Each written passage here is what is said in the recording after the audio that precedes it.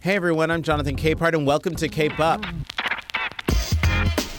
Cecile Richards is here. The president of Planned Parenthood talks about it all. What defunding Planned Parenthood really means, the possible impact of Trump care on Americans, the incessant fights with Congress over her organization's work. I believe if more members of Congress could get pregnant, we wouldn't be having these kinds of fights. Listen in as Richards talks about whether she'd run for office and her fascination with videos of goats in sweaters.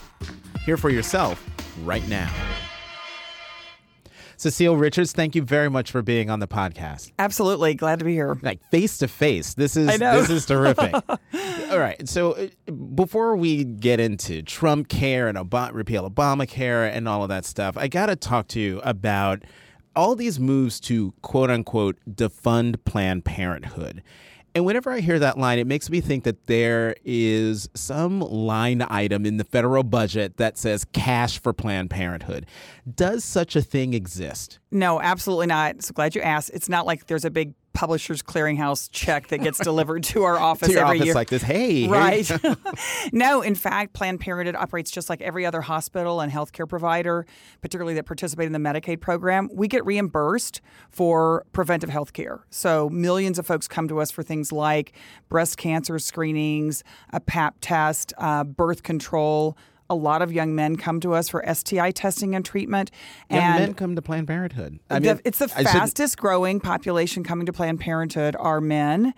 A lot of them come for STI testing, and that's really and treatment, especially in parts of the country where it's very hard to get. And it's hard to get, Jonathan, often in a place where you're not either shamed or judged or treated in a strange way. And at Planned Parenthood, I mean, that's kind of our motto is care no matter what, and we try to live that every day.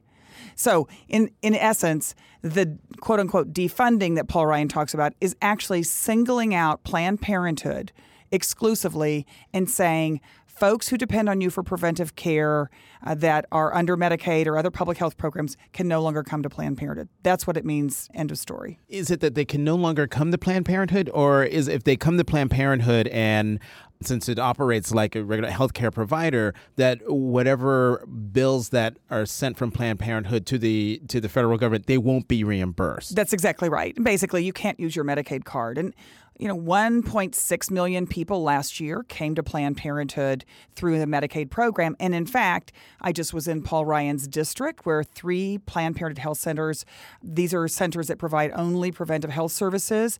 And the vast majority of our patients are Medicaid patients. Women in those towns are saying, we will not have a place to go if we can't go to Planned Parenthood. Now, pick up on something that you just said. In Paul Ryan's district, there are 3 Planned Parenthood centers that only do preventive health services. That's correct.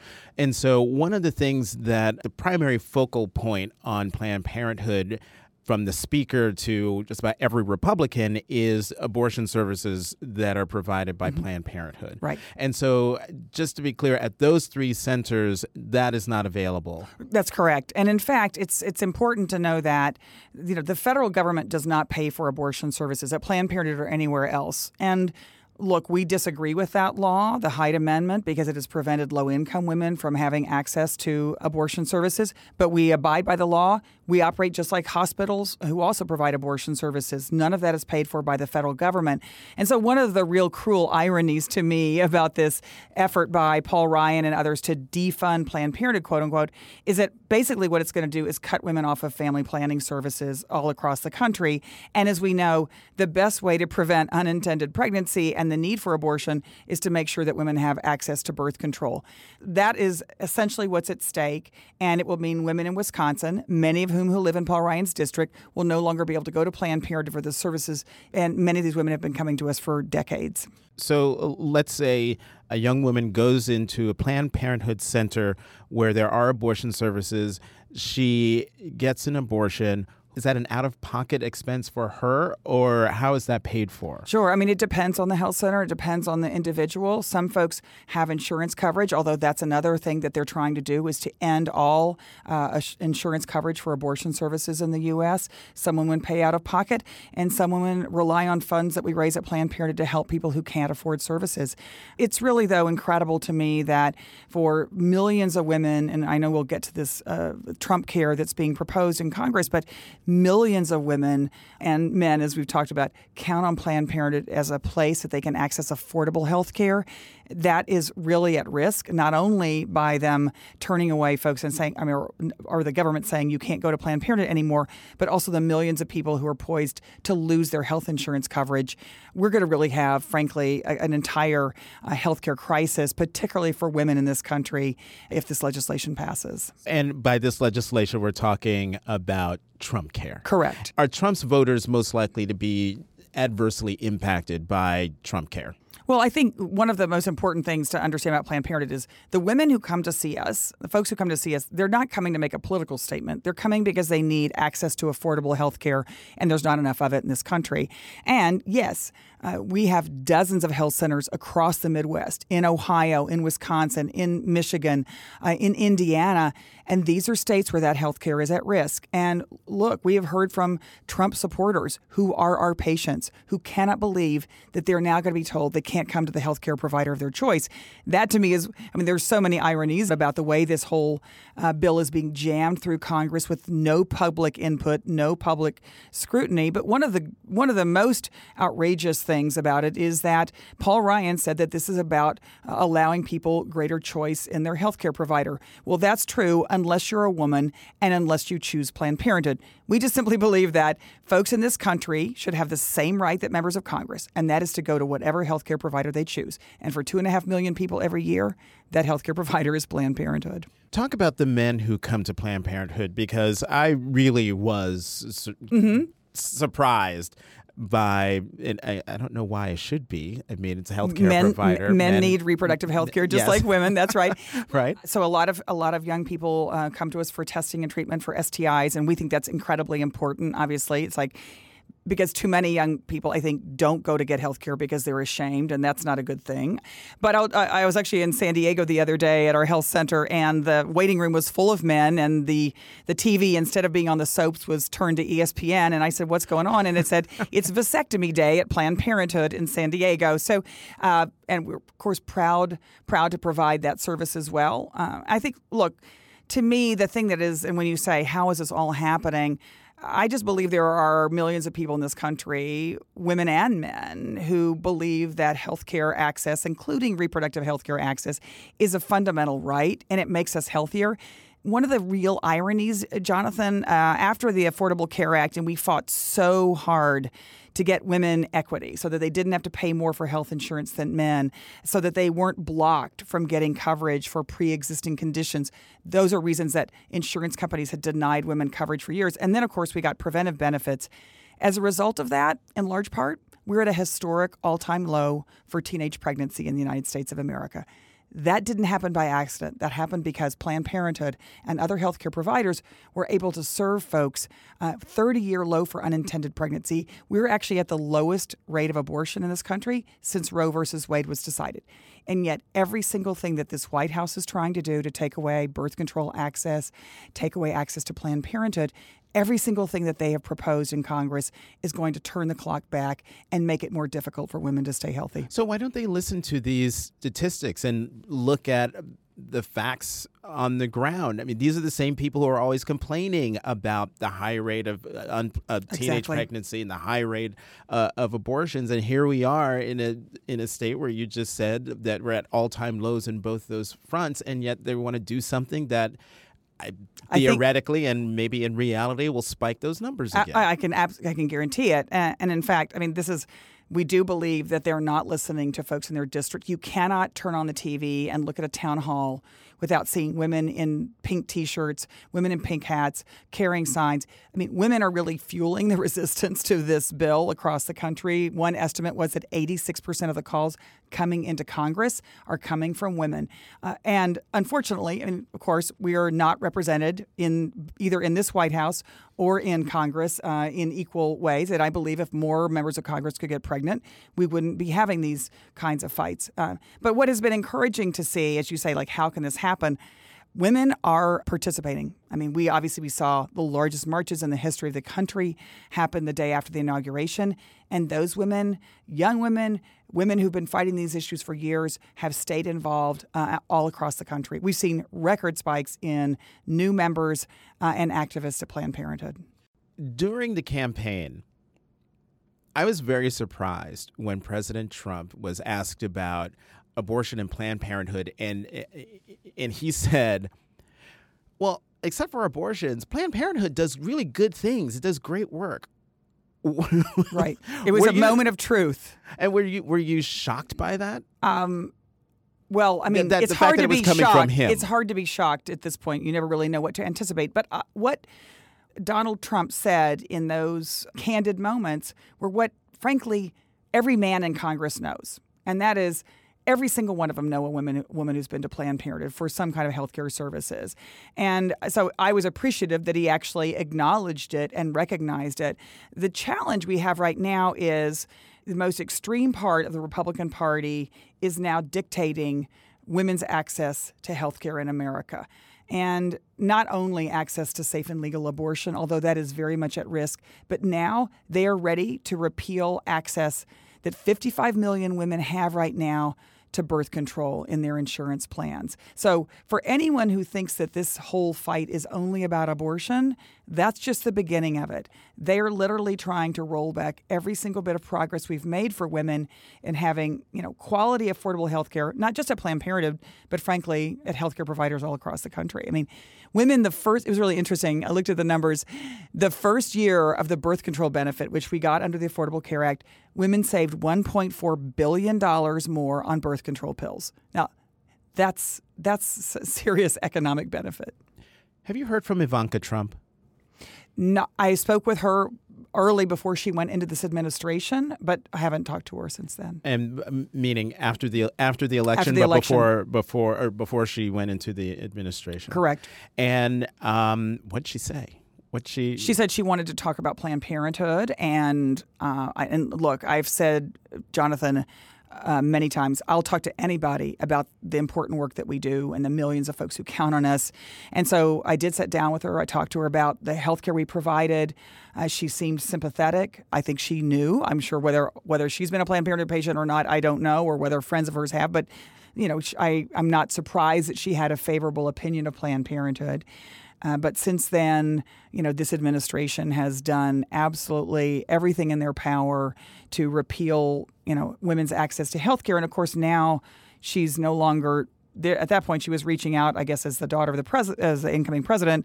Now, of course, she's one of the highest ranking women in the White House. And her portfolio, my understanding is all women's issues, including women's health care. And so then, given that that's the case, are you concerned, upset, not surprised that she, where is she in this whole fight? It is incredibly disturbing, particularly assuming that, in fact, she does support what Planned Parenthood does and that she understands, as a woman who has been in the workforce, that women need access not only to child care, they need access to health care. They need access to affordable health care. They need access to family planning. These are basic fundamental needs that women have in the healthcare system.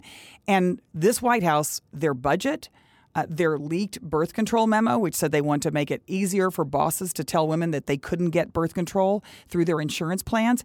Every single one of these things are going to take women back decades. And so I really hope that Ivanka Trump will stand up for women all across America who are desperately concerned they're about to lose their rights. How confident are you that she would indeed do that? Well, I haven't seen anything so far, but look, every day I wake up and do everything I can to make sure that women have access to health care. The way I look at it at Planned Parenthood, every day our doors stay open. That's approximately 8,118 folks who could access to care. And for many of our patients, we're their only health care provider. You famously were at that hearing, I believe that was in was that last year, 2016? 2015. 2015, where I believe it was Jason Chaffetz who tried to jack you up with some chart saying, here, it says right here that such and such happened.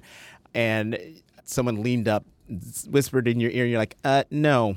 That's not right. It was it was like kind of the original fake news. I feel like Planned Parenthood has been, the target of fake news. And that was, yes, he put up a chart that he said was from us, but actually it said on the chart that it was created by a national anti-abortion group. So it was clearly not our chart. And anyway, anyone could have figured that out, but I guess his staff hadn't looked. Right.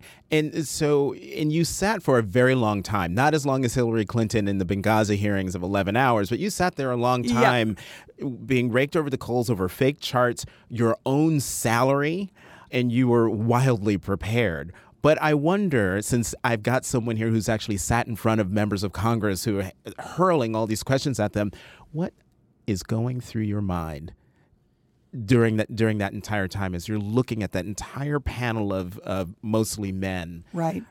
Just rain fire on you? Well, I think one is my respect for women who serve in office, and particularly who serve in Congress, has grown immensely. I already had enormous respect for them, but the fact that they deal with that kind of mansplaining every single day is unbelievable. And so more power to them. And the other thing, of course, that made me feel like is I just wish for that 5 hours that they had me there, that they just had to listen to women, everyday average women, Republican women, Democratic women, women from the Midwest, women from their hometowns, talk about what it's like to try to get access to affordable health care, get access to breast cancer screenings, all the kinds of things that they're about to end. Because I think that's the biggest frustration for all of us now, Jonathan, is feeling like they do not listen to everyday Americans. Valerie Jarrett said on this podcast recently that she would go up to the Hill and lobby members of Congress on behalf of Planned Parenthood. Did you know that? Well, she has been she was great on your podcast, by the way. Fantastic. She has been one of the most stalwart supporters of women, not only when she was in the White House, but since then. And we have taken her up on many offers, but absolutely we're going to follow through on this because, look, Valerie Jarrett and all the work that folks did in the White House and in Congress to get women access to health care. Here's the thing that, Jonathan, I think that they don't understand is a woman's ability to plan her family and get access to affordable health care is the reason a woman can participate in the economy. End of story. You know, when birth control was illegal, women didn't go to college. They didn't participate in the workforce. Today, women are more than half the undergraduate students in America. We are pretty much half the workforce. In fact, I just saw a great story that the graduating class of NASA astronauts for the first time is half women. So it is this access that has allowed women to be part of the economy. And what I wanted to say to Donald Trump or to Ivanka Trump or anybody in the White House is, you're committed to rebuilding this economy, to getting jobs and putting America back to work again. You can't do that and hold half of our country behind. And that, unfortunately, is what they're doing. And that's where, again, I think Valerie, the President Obama, their administration, they really put women first and made sure that they could be an equitable part of our economy and our society. You know, I read somewhere you gave a speech where you said, a woman spends 5 years being say the quote. So it's like one of my favorite ones because every woman understands it, but for some men, it's a little bit of a aha moment. Yep, for me it was. The average woman in America, this is the Guttmacher study, so I want to make sure to give them credit, but the average woman in America who wants to have children spends 5 years getting pregnant and having children, and she spends an average of 30 years trying not to get pregnant. So this is not simply young teenagers using birth control. This is using family planning and being able to make those decisions is a lifelong pursuit for women. And that's why we take it so importantly. And that's why, again, it's so difficult to deal with a Congress who has never, many of those members of Congress, they've never thought about an unintended pregnancy. They've never worried about a lump in their breast or that they couldn't get access to health care. That's the lived experience of women in this country, again, across every geography, income, party line. That's just women's story. You ever think about running for office? I think about it, but honestly, I have the best job in the United States of America. I feel like the work we do at Planned Parenthood, not only to provide health care to millions of folks, but also I hope to hold folks accountable who are in office. We're making a tremendous difference, and I'm really honored to get to do that work. I think I can probably make more difference here than I could as one more lone voice in the House of Representatives. Well, I mean, I asked that question because maybe I'm just dim, but I didn't realize who your mother was until long after we met. Because really? you are Cecile Richards. You are someone who stands on her own 2 feet. You are a giant in my eyes. Before I learned that your mom was the late great governor of Texas, Ann Richards. I know. I was born under a lucky star. Absolutely. So she was famous for lots of sayings and lots of just good old wisdom. I was going to ask, what's the one lesson that she taught you that you most remember? But if you've got 3, I'd love to hear them. Sure. Well, I mean, of course, there were some fashion tips. So just as long as we got 3, one was like, give all the fashion tips you can. She believed never wear white shoes because Jackie Onassis or Jackie Kennedy at the time never would have. So that was a no-no. And for God's sake, never wear patterns on TV. So those were just a given. But in the more important category, one, she believed that you just had to take every chance you got. Like, no one ever thought she could be governor of Texas. And if she had listened to all these folks, all the naysayers, she never would have run for office. So she was really a strong believer, and particularly for young women to just say, if you get a chance, just take it and go with it. And she would always say to me, what's the worst thing that could happen? And once you've actually thought about what the worst thing that could happen is, like maybe you don't win, then you can go on and you're liberated and make that happen. And then I guess she was such a believer of women running for office. She spent a lot of her time trying to help other women. She was one of the, there's a lot of mythology, I think, about women not helping other women. Ann Richards was the original, lift down and pull everybody back up with you. I think she changed the face of government in the state of Texas. She brought in more women, more African Americans, Latino leaders, LGBT leaders, folks who had never served in public office or served openly in many cases, and brought them into the system. She just believed democracy was better when everybody was involved. Did you see the play that Holland Taylor did, where she played Yes. your mother? How accurate a portrayal was that in terms of mannerisms, voice, everything? Holland did. It was such a masterful job. And as someone said to me after the opening night, actually, or maybe it was when it played at the Kennedy Center, they said it was like getting a couple of hours back with Ann Richards. And that's really how it felt. I feel like as a daughter, how unbelievably blessed am I to have that someone who would kind of bring her back to life here. And for not only thousands of people who knew and loved her, but thousands of young people who'd never heard of Ann Richards. That was what was really fun she kind of had another little boomlet there. And again, I think, unfortunately, a lot of the things that Mom fought for and fought against, we're having to deal with right now. So there's some lessons still to be learned from Ann Richards. And for young women and young men who are watching the fight that you're undertaking, what advice would you give them for, one, coping with all of this, and two, how do you cope with all of this? You're in the thick of a decades-old fight, but is very intense right now. How do you recharge? How do you keep hope alive, to quote Jesse Jackson? Well, first for young people, I think there's never been a better time to be an activist. And so there's plenty to do. And I sort of say to folks, don't wait for instructions. Just get involved. Because I think one of the antidotes to being discouraged about the state of affairs and the state of the country, the politics, is to take action. So whether that means running for office, whether that means starting a new group, and oh my God, thousands of groups are starting all across the country, just homegrown efforts to kind of fight back and be part of the general resistance. That's, to me, the best antidote, because you can't just pretend it's not happening. Things are happening. Decisions are being made by politicians that are going to impact the life of every young person in America. And I guess in terms of recharging, I've also begun to appreciate, because it is a long haul, and this is not going to be turned around overnight, is we have to take care of each other. I have my own, particular thing. I love to cook. I'm learning to make my own pasta. I'm a pie baker.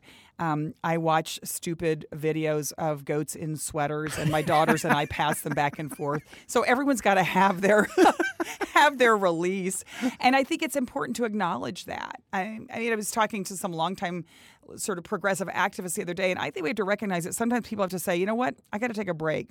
I got to go away for a couple of weeks. I got to recharge, and we got to get somebody else in the field. And so I do think it's important that we we understand this is a long haul. This is about the future, not of a particular bill or a particular election. It's about the future of the country that we want to build, not for many of us, not so much for ourselves, but for our children. And that is that's really important. And so it's important to kind of get it right and to keep going. You know, conservative activists would say about what you just said about taking care of each other and taking care of ourselves, would deride us as snowflakes. What's your rejoinder to the person who would push back on what you said as, oh, stop being such a snowflake? Well, you know, it's I think there's just a fundamental difference of opinion about what we're on this earth to do.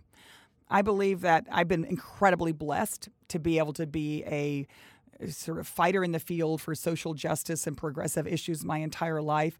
And I hope it's because I care about something other than myself. I care about my community. I care about the future of the country. I care about the opportunity for a whole new generation. And if that's a snowflake, count me in. Cecile Richards, president of Planned Parenthood, thanks very much for being here. Good to see you, Jonathan.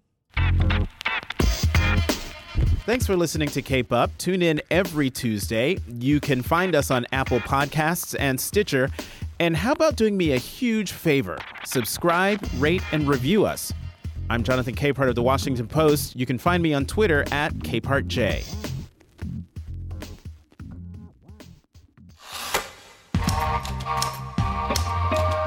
If you like Cape Up with Jonathan Capehart, you should check out some of our other great podcasts, like Can He Do That with Allison Michaels, a podcast that explores the powers and limitations of the American presidency.